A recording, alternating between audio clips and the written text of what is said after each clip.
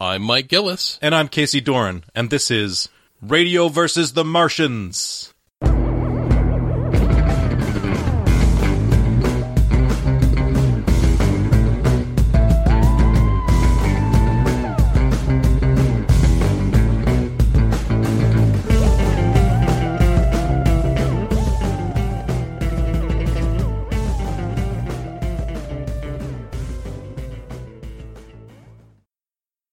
It is that Florida. That's a downside, yeah. I'm sure there are nice people in Florida. But that's actually a point somebody makes at one point, that it's almost impossible for somebody from Florida to make it into the good place. And it's like, oh, he's from Florida. At one point, I found out that there's Vince McMahon is going to have a rival professional wrestling company. Oh, finally. And a lot of big people are sliding onto it. And one of the crazy things with it is that they're going to have health insurance, and they're not going to be contractors the way they are for, like, if you work for WWE, you have a contract, and they get to choose every place you work, and you're not allowed to work for other people, but you're still a independent contractor who has to pay for your own travel expenses. Man, and your own. Mr. McMahon only gives out the 1099s. Is that what you're saying? Yeah, you have to do your own insurance, and what even a dick. You're technically you were not an employee or a contractor, so even though they get to choose, they get to own the name that you work under. And, I mean, all of this shit that you have to deal with. So this new company, All Elite Wrestling, based in, That's not a great name. It's not a bad name, but they're not afraid to say wrestling, which is When I think Elite Wrestling, I just think of people with monocles holding, like, champagne flutes. It's not like everyone is crocodile like the $1 million boots. man, Ted DiBiase. It's like, oh, everyone in the company is an evil rich guy. Yeah. And they're like, ha, ha, ha, ha, burning my money. But it's like, they're not all have the same gimmick. It's like everyone has a monocle and a top hat. But, you know who's bankrolling this, It's not Ted Turner, I take it. No, it's not Ted Turner. Okay. The bankrolling this company, it's the guy named Tony Khan. You know what else Tony Khan owns? Mm-mm. The Jacksonville Jaguars. And I got so excited about that. It was sad. I'm like, this is a football team that I'm only aware exists because of The Good Place. That's ridiculous.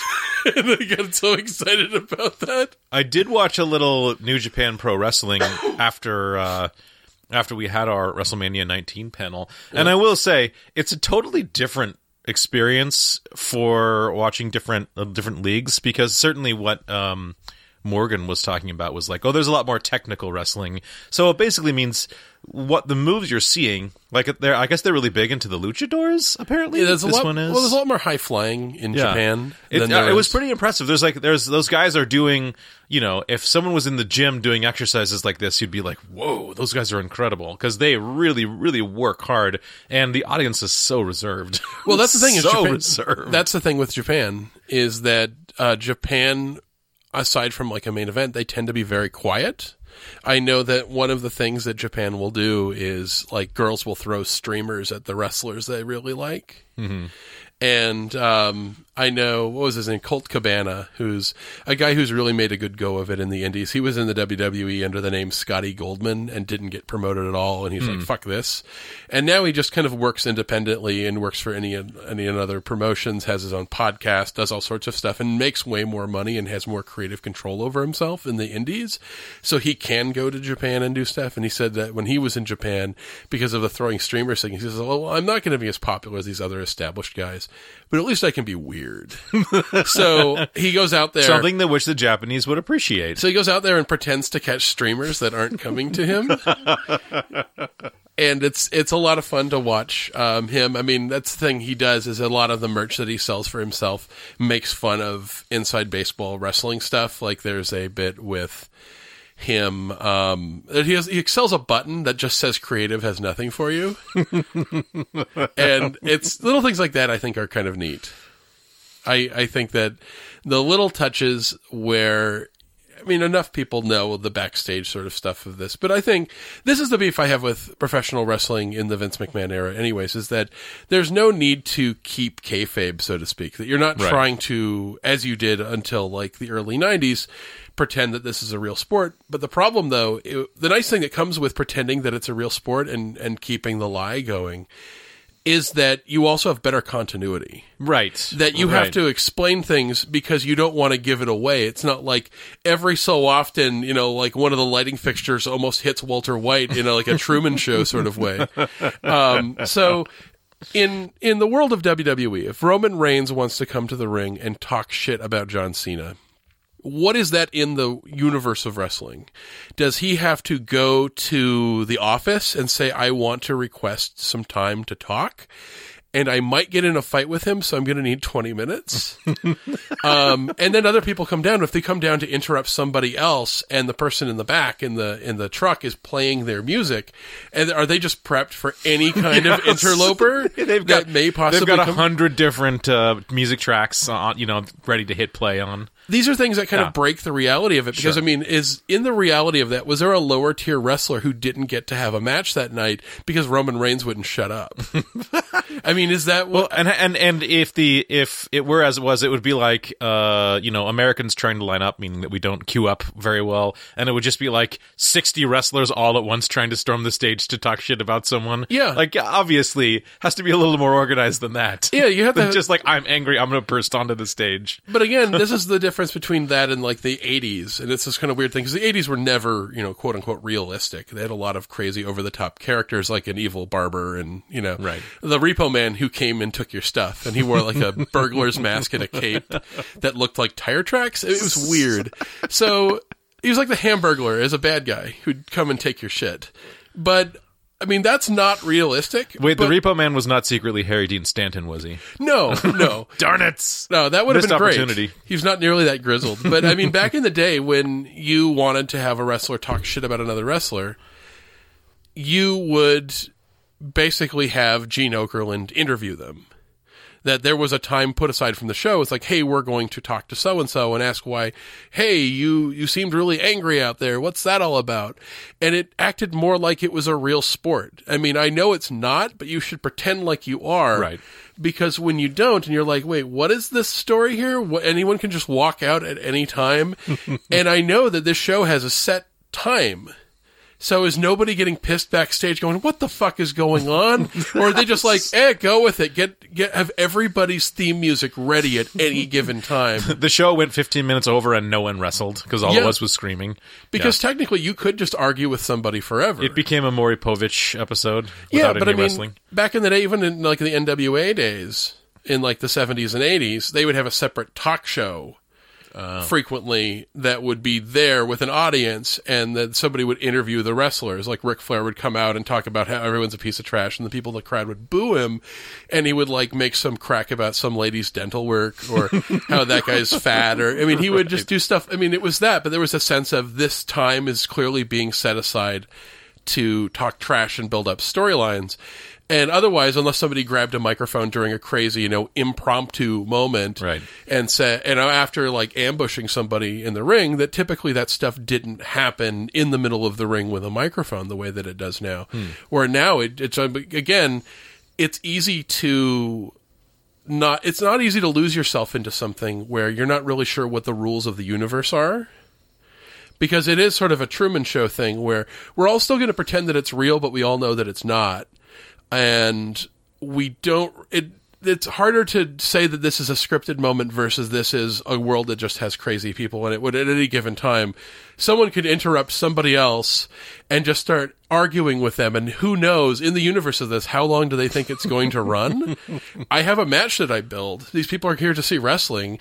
This is the stuff that doesn't really make sense. But why can't they have Vince McMahon in this universe? Why can't Vince McMahon be a character who's constantly being cut back to in the booth, being like, "What? This is not a show. Yeah, I have a business to run. It's like, get him off the stage." Where everyone just airs grievances and never wrestles. It's like, get him off. It's so. Speaking of, I don't have any. That was the only bit of wrestling stuff that I had. Although I did see John Cena as the bad guy / good guy from the Bumblebee movie. That is a movie that was way better than it had a right to be. It was obvious it was nostalgia wall to wall. Well, it's nostalgia wall to wall, but it actually has a genuine heart in it. And I think a lot of that comes to the fact that Haley Steinfeld is a great actress. We knew that from the time she was in True Grit and was able, that's a that's a role that's crazy for a 13-year-old to be the emotional weight of a movie. Yeah. And has to go toe-to-toe with people like Jeff Bridges, and has to be somebody that you have to believe that this person is so driven for vengeance. That's a hard thing to pull off. And she did it at 13, and she's still a great actress. And what is she, like 20 now? 18 to 20? Yeah, gotta be and a she's little still bringing a great performance for essentially a franchise that all of us have written off. And they've given it to someone else. The things that I kind of liked in Bumblebee, and this kind of shocked me. One, they brought back the old Transformer noise. Yeah. They limited it to having only 3 of these robots who are all clearly defined and are colored in a way that if they're on the screen at the same time, you can tell people apart. When they're fighting, it's not confusing. I think they prefer Cybertronian American. Cybertronian Yes. American. Yes, sorry. But, Go on. I like that they just keep the Transformers lore type stuff into like a 5-minute prologue. And in a lot of ways, I think I've already heard somebody on the internet refer to this. It's a Herbie movie. It's a Herbie movie. It is a little bit of a Iron Giant. Iron Giant? An Iron Giant movie that's there. A little bit of E.T. Yeah. But Yes. there's Yeah. a lot of these things kind of coming together. But the thing with the Herbie movie, did you see a lot of those? I was a Disney kid. I don't know if I saw the first one ever, but I saw some of them. Because it was played on Saturday afternoon. There's like 4 of the original movies, with like Dean Jones back in the day, Right. and he was like a down and out race car driver. They all followed the same sort of formula that plays into Bumblebee, which is you have someone who's kind of in a down part of their life, and they meet this little robot car thing, this like living car that is kind of spunky and kind of complicates their life, but also kind of helps them sort of get to a better place in their life. And there's something kind of sweet and endearing. He's the Curious George of cars, of automobiles. He is. There's something kind of sweet and endearing about this robot. And the fact that he transforms into a bug, and I think this was always the big mistake of making him a Camaro, Right. is that there's something about the shape of a Volkswagen Beetle that if you put those shapes on a robot that make it softer and make it look kinder. And also there's something that makes a giant robot less threatening than the iconography of a Beetle. The Volkswagen is just... that was always the thing. That played into the fact that I think that they very intentionally and I think very effectively gave the sort of the visage, the face of the character, a very expressive and sympathetic mien, I guess you could say. Because those eyes, there's literally just like heart-tugging, choking back the tears moments that are just so sweet, and you're like, well, they did this with the same CGI that in the previous Transformer movies is the type of thing that makes you have a seizure. It's an assault on the senses. It's the same thing, except in this one it was used not to sort of overwhelm your nervous system to make you go into catatonic shock. It was used to make you feel something. Without saying anything about those older Transformers movies, those ones felt a lot like that scene with Alex DeLarge has his eyes peed open in Clockwork Orange, and they make him watch that movie. That's what it feels like a lot of time, because you're getting hit with too many things at once. The imagery in those ones is so confusing. It just hits you over and over. Everything is loud. The transformation scenes, it's just kind of like, it's like if I took a paper doll of a robot, and then I literally crumpled the robot up, and then when I pulled my hands away, there was a trick and there was a car there. That's what it looked like. But this one, it felt like there was a real effort to make the Transformers, not only Bumblebee, but the 2 Decepticons, look like they were actually changing into those things, and it didn't feel like a bunch of crazy triangles took over the screen. Yeah, like there was like 1,000 Rube Goldberg machines going at once inside this massive metal, which is what the other one looks it felt sort of humanized, and even the robots had characters, and that was the beef I had with a lot of them, is that aside from like Optimus Prime and Bumblebee in the Michael Bay ones, they all felt interchangeable, and it didn't feel that way. Like even the bad guys, one of the bad guys, because I know one of them is like Angela Bassett doing the voice of a robot. I know. Which was kind of crazy, but I think it was the other one who's kind of kill crazy, who liked the way that humans blew up when he zapped them. That's way more personality than these things have gotten before. And really, they're just kind of the thing that pulls him into the second phase of Iron Giant, which is remembering who you are and having to reconcile the fact that you can turn your hand into a gun with the fact that you're kind of a fun robot that wants to help this young girl get over the death of her father and sort of rediscover things that she loves in her life. Yeah, there was a lot that is praiseworthy for a movie that if this were just yet another Michael Bay sequel to the whatevers, we would have shrugged our shoulders and never talked about it. We wouldn't have even talked about it. Like, have you and I ever mentioned the Last Night No. Because we both haven't seen it. There's only a Probably couple. not going to see it. I'm never going to see it, but there's No. a couple noteworthy things about that movie that I've only found out by looking at the internet after it came out. One is that Merlin is a character in a flashback sequence in that movie, I believe played by Stanley Tucci. And there is some reference in the movie, apparently, The Tooch. to the Transformers having been, in the past, allies of Harriet Tubman. Okay. And I think I saw some think piece that was just thumbing its nose at this and making fun of this. The fact it's like trying to make something more relevant is like, did the Autobots do enough to help the Underground Railroad? As a think piece, we're just really making fun of this, which is, wait a minute, if we had transforming robots to fight slavery, that war would have been over a fuck ton faster. And by the way, if these things have these machines internally that they scan a real life vehicle and then transform into that, You become a horse with a cart. yeah, do you just Yeah. become the cart though, or do you have a robot horse? Yes, of course. Do you have to wait? Robot. You're like you have a robot train. It's like if have a Optimus Prime just turned into the trailer. No, you have those steam powered fire engines. Oh yeah, but you have to get on a track. Yeah. The car ones. Yeah. Because I mean, it isn't really Big wooden until wheels. like the early 1900s that you get any kind of automobile, and even then, you're not getting very far on that thing very fast. You could probably run alongside it pretty well. Well, John Cena. Sorry, let's go back to where I John was. Cena. John Cena. He's all right. There's always an undertone of like just pure schmaltz to all of the delivery, which I think is something you probably pick up being a professional wrestler, because everything's a wink and a nod. Everything has got to be Cena goofy. loves his schmaltz. Yeah. So in that respect, I was like, that's fine. I don't know. John Cena, He was the weakest part of the movie, not because I think of Cena, but because of the way they wrote his character. Because Sure. it was the typical, there's the scientist who wants to understand things, and then there's the guy who just wants to blow it up. Right. The weird thing, and this is the part that kind of subverted it a little bit that I liked in Bumblebee, is they had Cena be right. But right in a very specific way that is unnuanced, and the nuance is what he has to learn, which is he's the one that says we shouldn't trust the Decepticons, and actually says they are literally called Decepticons.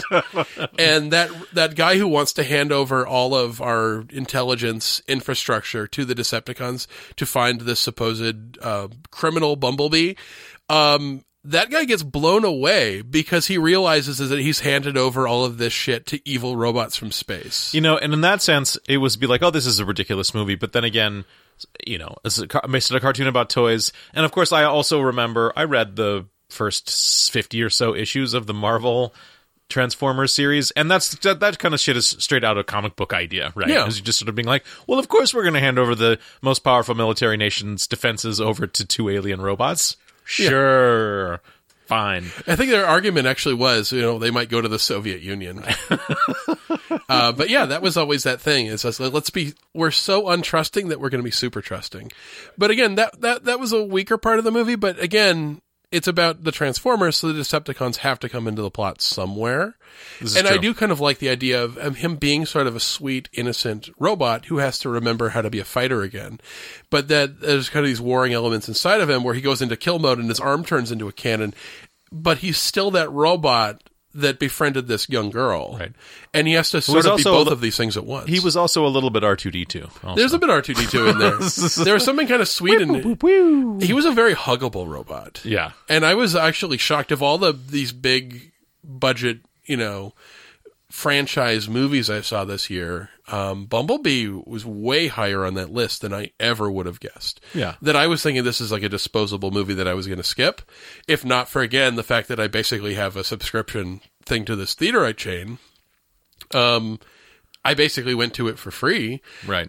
And I was pleasantly surprised. And it's a movie that I think is the same kind of problem we mentioned with Star Trek Beyond. Star Trek Beyond is sort of having to overcome the negative gravity of the movie that preceded it. That Star Trek Into Darkness had sort of the wind at its back because a lot of people were very positive about the first Abrams movie. And then there was kind of a growing sense of dissatisfaction with Into Darkness. And that plus a really bad trailer made people not see it. I think that the Michael Bay Transformers movies are sort of this unanimous whipping boy of big budget cinema. That even the people who will fight to the fucking death and be down to teeth and nails fighting over, Batman v Superman, even them, they'll join in the circular firing squad on the Michael Bay Transformers movies. We'll all sort of put our sides, because we've all sort of unanimously decided these movies are shit. And that is a hard thing to overcome if you're trying to do something different. It is, and all credit to, I think perhaps the reason, and I didn't see any Transformers past the first one, so I can only sort of take a sidelong shot at them out of a place of ignorance, basically like most of the internet is, right? Mm-hmm. You can say, well, it's kind of like an example of the most cynical kind of movie making, because it is really the most cynical kind of movie making. It is also like it's all of Michael Bay's bad habits condensed into one series. But it's the bad habits of big budget movie making, because the idea is spectacle over everything else, and also the really terrible product placement. There's a lot of really kind of ugly sort of like male gazy misogyny in there. Yeah. There's a lot of really rah go army kind of stuff that feels like one of those Kid Rock commercials you used to watch before. I mean, it's sort of aggressive in a really early aughts kind of way, and it's just all of this stuff together. It's a movie series of the aughts where it's this stuff. The only thing it doesn't have is a Limp Bizkit soundtrack, and of course. Our connection with the Abrams Star Trek movies is written by Orci and Kurtzman as well. So there is the connection to just being like, I'd say Bumblebee doesn't make me. I'd probably let Elliot watch my 5-year-old watch Bumblebee at some point, because I think it's good. I mean, I think it's sweet, and it's not too much overload. It's not going to make me go back and be like, now I'm going to give the other Transformers movies a second chance. No, it's not going to happen. This is like finding out. This is like, oh, hey, there's a good Alec Baldwin movie. I'm going to watch all the movies with Steven. No. This is a weird outlier, and I would say this is the only Transformers movie worth watching that I've ever seen.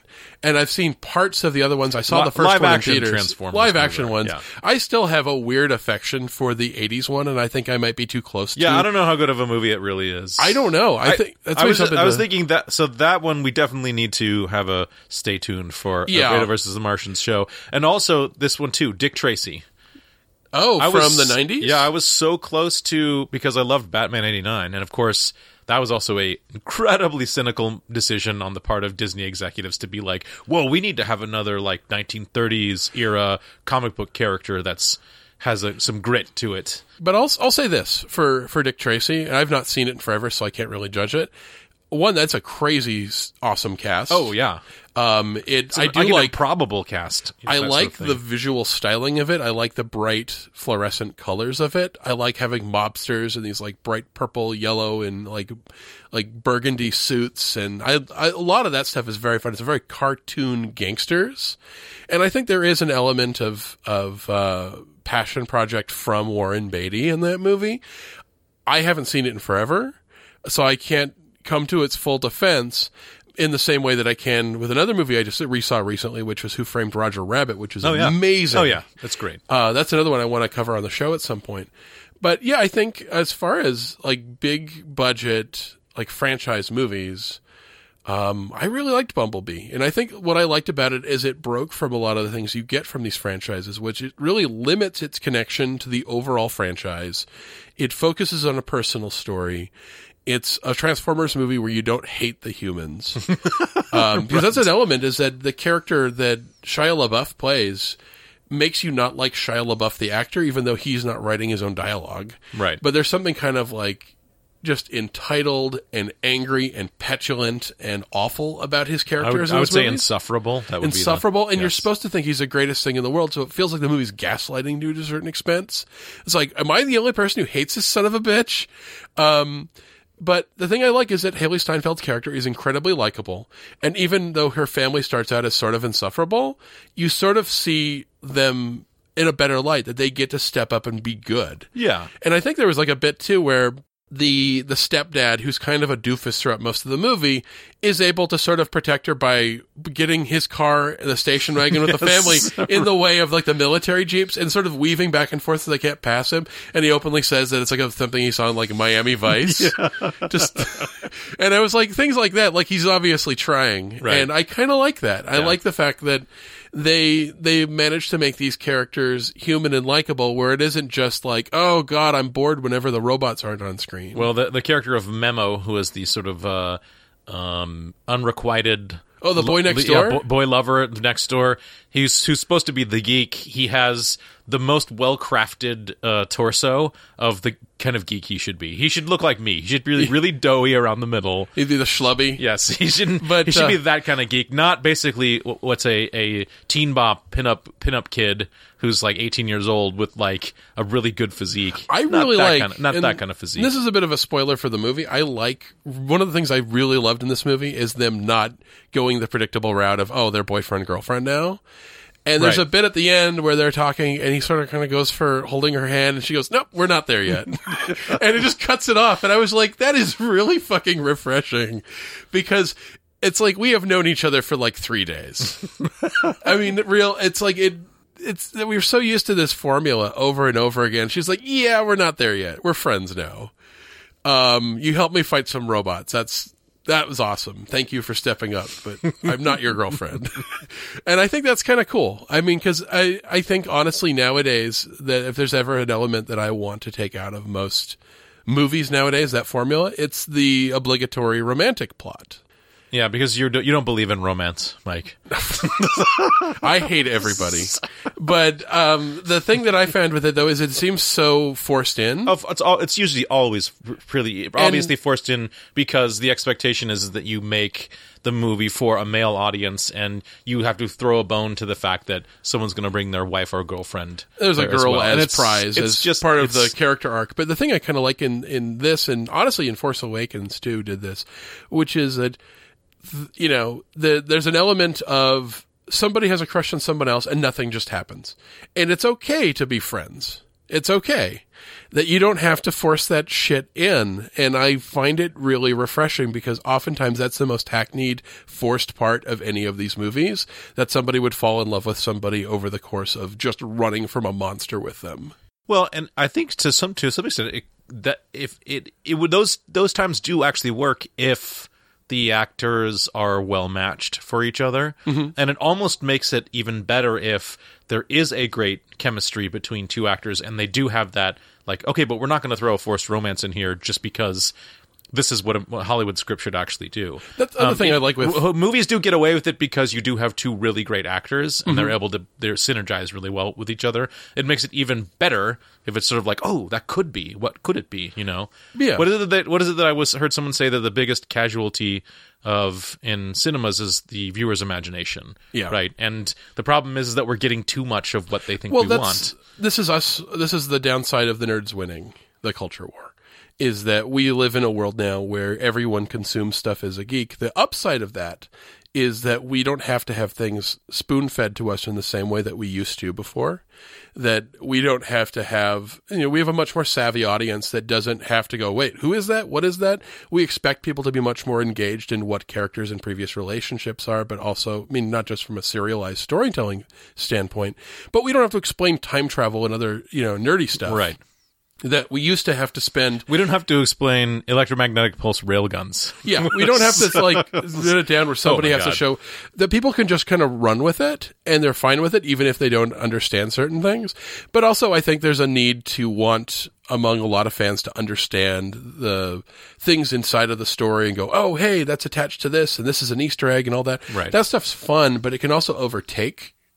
something where you're spending so much time building the next few movies that you don't satisfactorily make the movie you're making right now. Yeah, and obviously that was one of the many problems that I had with the new Fantastic Beasts movie as well, which was, to me, such a huge missed opportunity for setting up what I thought was a really great... The Newt Scamander character, the Eddie Redmayne character, is such a great atypical male hero type. Yeah, and the fact that he's not somebody who is out to fight crime or anything like that this is a guy who just loves and cares for animals that people would honestly go, oh, God, it's a thing, shoot it. And I think that's the thing with this character is that he's somebody that sees the value of things, that he loves and wants to care for things. And then of course when they throw a sequel in there, I mean, of course they have to they hamstring the characters, the sort of the quartet of characters from the first one to smush them back together, and some of it's not very, very graceful. But I mean, they kind of ended up doing what I think was sort of a Peter Jackson hobbiting of that story. Is Fantastic Beasts did really feel very different from the Harry Potter movies, and I think maybe they mentioned Dumbledore once because Newt Scamander really liked him as his teacher. We knew that as that was a lone connection. That was it. That was like, this is why Superman works alone. That was the only, you know what I'm talking about, Batman and Robin. Like that was the only, they only had one call out of the dialogue. And in this one, they are clearly setting up yet another confrontation with. But they're also tying it least much favorite more actor into Johnny Depp and for future movies. But and they're also here's Dumbledore. He's actually on screen, and there's going to be a battle, and I'm sure Voldemort or whatever the what will precede Voldemort will be sort of up there. It's just like trying to make the Necromancer the Sauron sort of thing. Yeah, there's a problem with it is that you end up spending so much time doing backstory for the thing that you already did that people love. And it can have the same problem that you had with the Peter Jackson Hobbit movies, is the more of that stuff you cram in, the less the central character is the central character. What you're taking away from is Newt Scamander or Bilbo Baggins. Yeah. It's not their story anymore, that they're just kind of standing there, kind of stuck in this current of all of this backstory that they never get the opportunity to understand or appreciate. And that's the thing that bugs me, because I know we've both talked about this. I don't know if we've talked about this a lot on this show, but Fantastic Beasts and Where to Find Them was great. It was awesome. And it was great because it did the thing that we frequently ask spin-offs to do, which is it expands the world, it takes you to a new place, it gives you a character who isn't tied into the backstory of Harry Potter, that when he's in the United States, he's in the 1920s, he's on something that isn't about a dark wizard or, the He Who Shall Not Be Named or any of that stuff. It's just about him wanting to release, this rare animal that most of the people in his community don't appreciate and they think is dangerous into, some place where it would be safe, and then shenanigans happen and all of his stuff gets all over the place. And it's him trying to protect something, even when he faces that monster thing at the end. He does the thing that no one else in the wizard world wants to do, which is he wants to try to understand it. And that's why he wins. That the thing that makes him different is the thing that makes him the person who can save the day when everyone else just wants to shoot at it and would have made the situation worse. That's a great standalone story. So if you're going to do a sequel to that, either have a completely new character and do that again in a different location with a different thing. Expand the world, that it doesn't have to be attached to Hogwarts in any way. That you only have one character who, like you said, mentions Dumbledore once. And he went there a while ago, and he's an adult now. That's the difference between him and Harry. He's an adult. He's not a kid. And that's a great way to expand it. This is the Deep Space Nining that we want to see. Yep. And you are allowed to have a different tone. You go, hey, what is it like to be a wizard in America? How is that different? And have fun stuff with that. And also make it a period piece. This is all great. And then in a sequel, they just cram all that stuff that they do all the time with every other franchise, which is make it all about backstory for Dumbledore, make it all about trying to connect all of this backstory stuff, who's a secret relative of who. Right. And yeah, that's all stuff that isn't interesting. And this is the thing where, in a weird sort of way with The Last Jedi, how we were spared of that with Rey just being a pair of people who just sold her for drinking money. Yeah. How that's so much more interesting and gives you so many more opportunities with that character, because this is what we expect. We expect everyone to be a secret relative of an important person, that anyone important in the story is important because of who their parents were. And that is just boring. Yeah, I just had a spontaneous thought. If you wanted to take what made Fantastic Beasts great by being separate, go back to the first book, Sorcerer's Stone, and find the reference to Fantastic Beasts and Where to Find Them by Newt Scamander, and there's like 6 other textbooks, and just do a movie for each of those textbooks. Yeah. Have the author be a character and have it be in some time wherever and whenever it is, and make something crazy that happens. Yeah. Why not do that? Why not do that? People are still going to go see it. It's still that's Wizarding what makes it more universe. dangerous. Is it's a risk, and now we have to have established characters because it's such a battle to make your money back. Because it's not just about making back your production cost. It's like you pay just as much promoting this thing. So it becomes almost impossible for movies to be considered profitable, even if they make more than the GDP of several countries. It's crazy. The idea of what it takes to be considered a profitable movie. You can make $100 million and still consider it a flop. That's crazy. But again, take a risk with this sort of stuff. You want the longevity. Yes, I get what you're saying. Again, these are examples of words that I write down but don't have to say out loud very often. If you want these things to exist in the long term, these are the risks you have to take. If you want to burn out fast and make people go, oh, this is just a cynical cash-in, then don't tell these standalone stories. And you know what? Maybe there is a Newt Scamander sequel, but it should be a Newt Scamander story. It isn't, let's just cram Newt Scamander into a typical Harry Potter story. Right. Because Harry Potter is the chosen one who's been hunted by the Dark Lord. Right. Newt Scamander isn't. Newt Scamander is not that chosen one. He should be totally insignificant to Grindelwald. Grindelwald is like, who cares? It should be something He's involving... not powerful. He doesn't, not someone who I need to oppose. It should be a story about magical animals. Yeah. I mean, he essentially is Dr. Dolittle. He's Dr. Dolittle mixed with Doctor Who.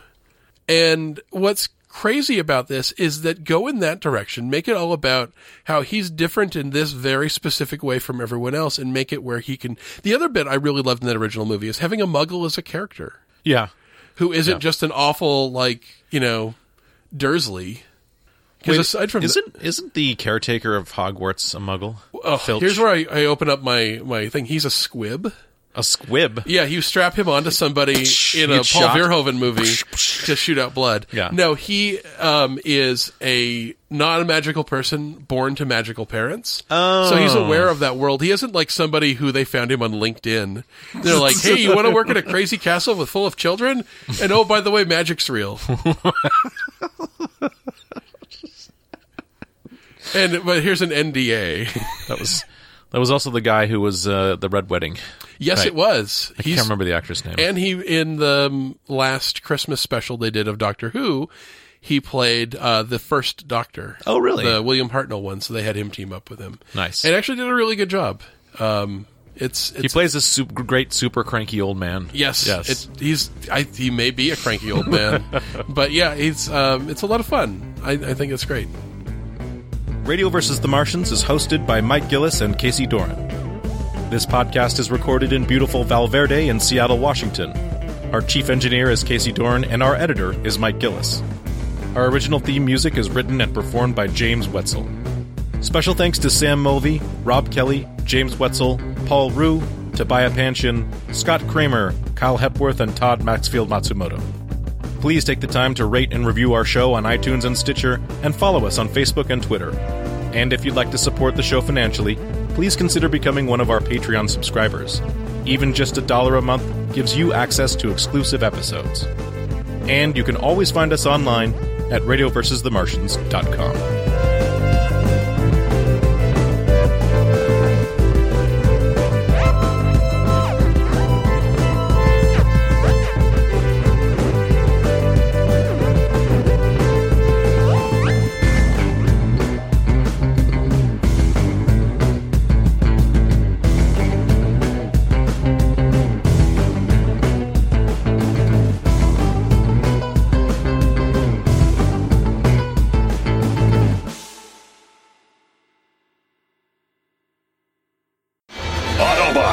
Transform and roll out!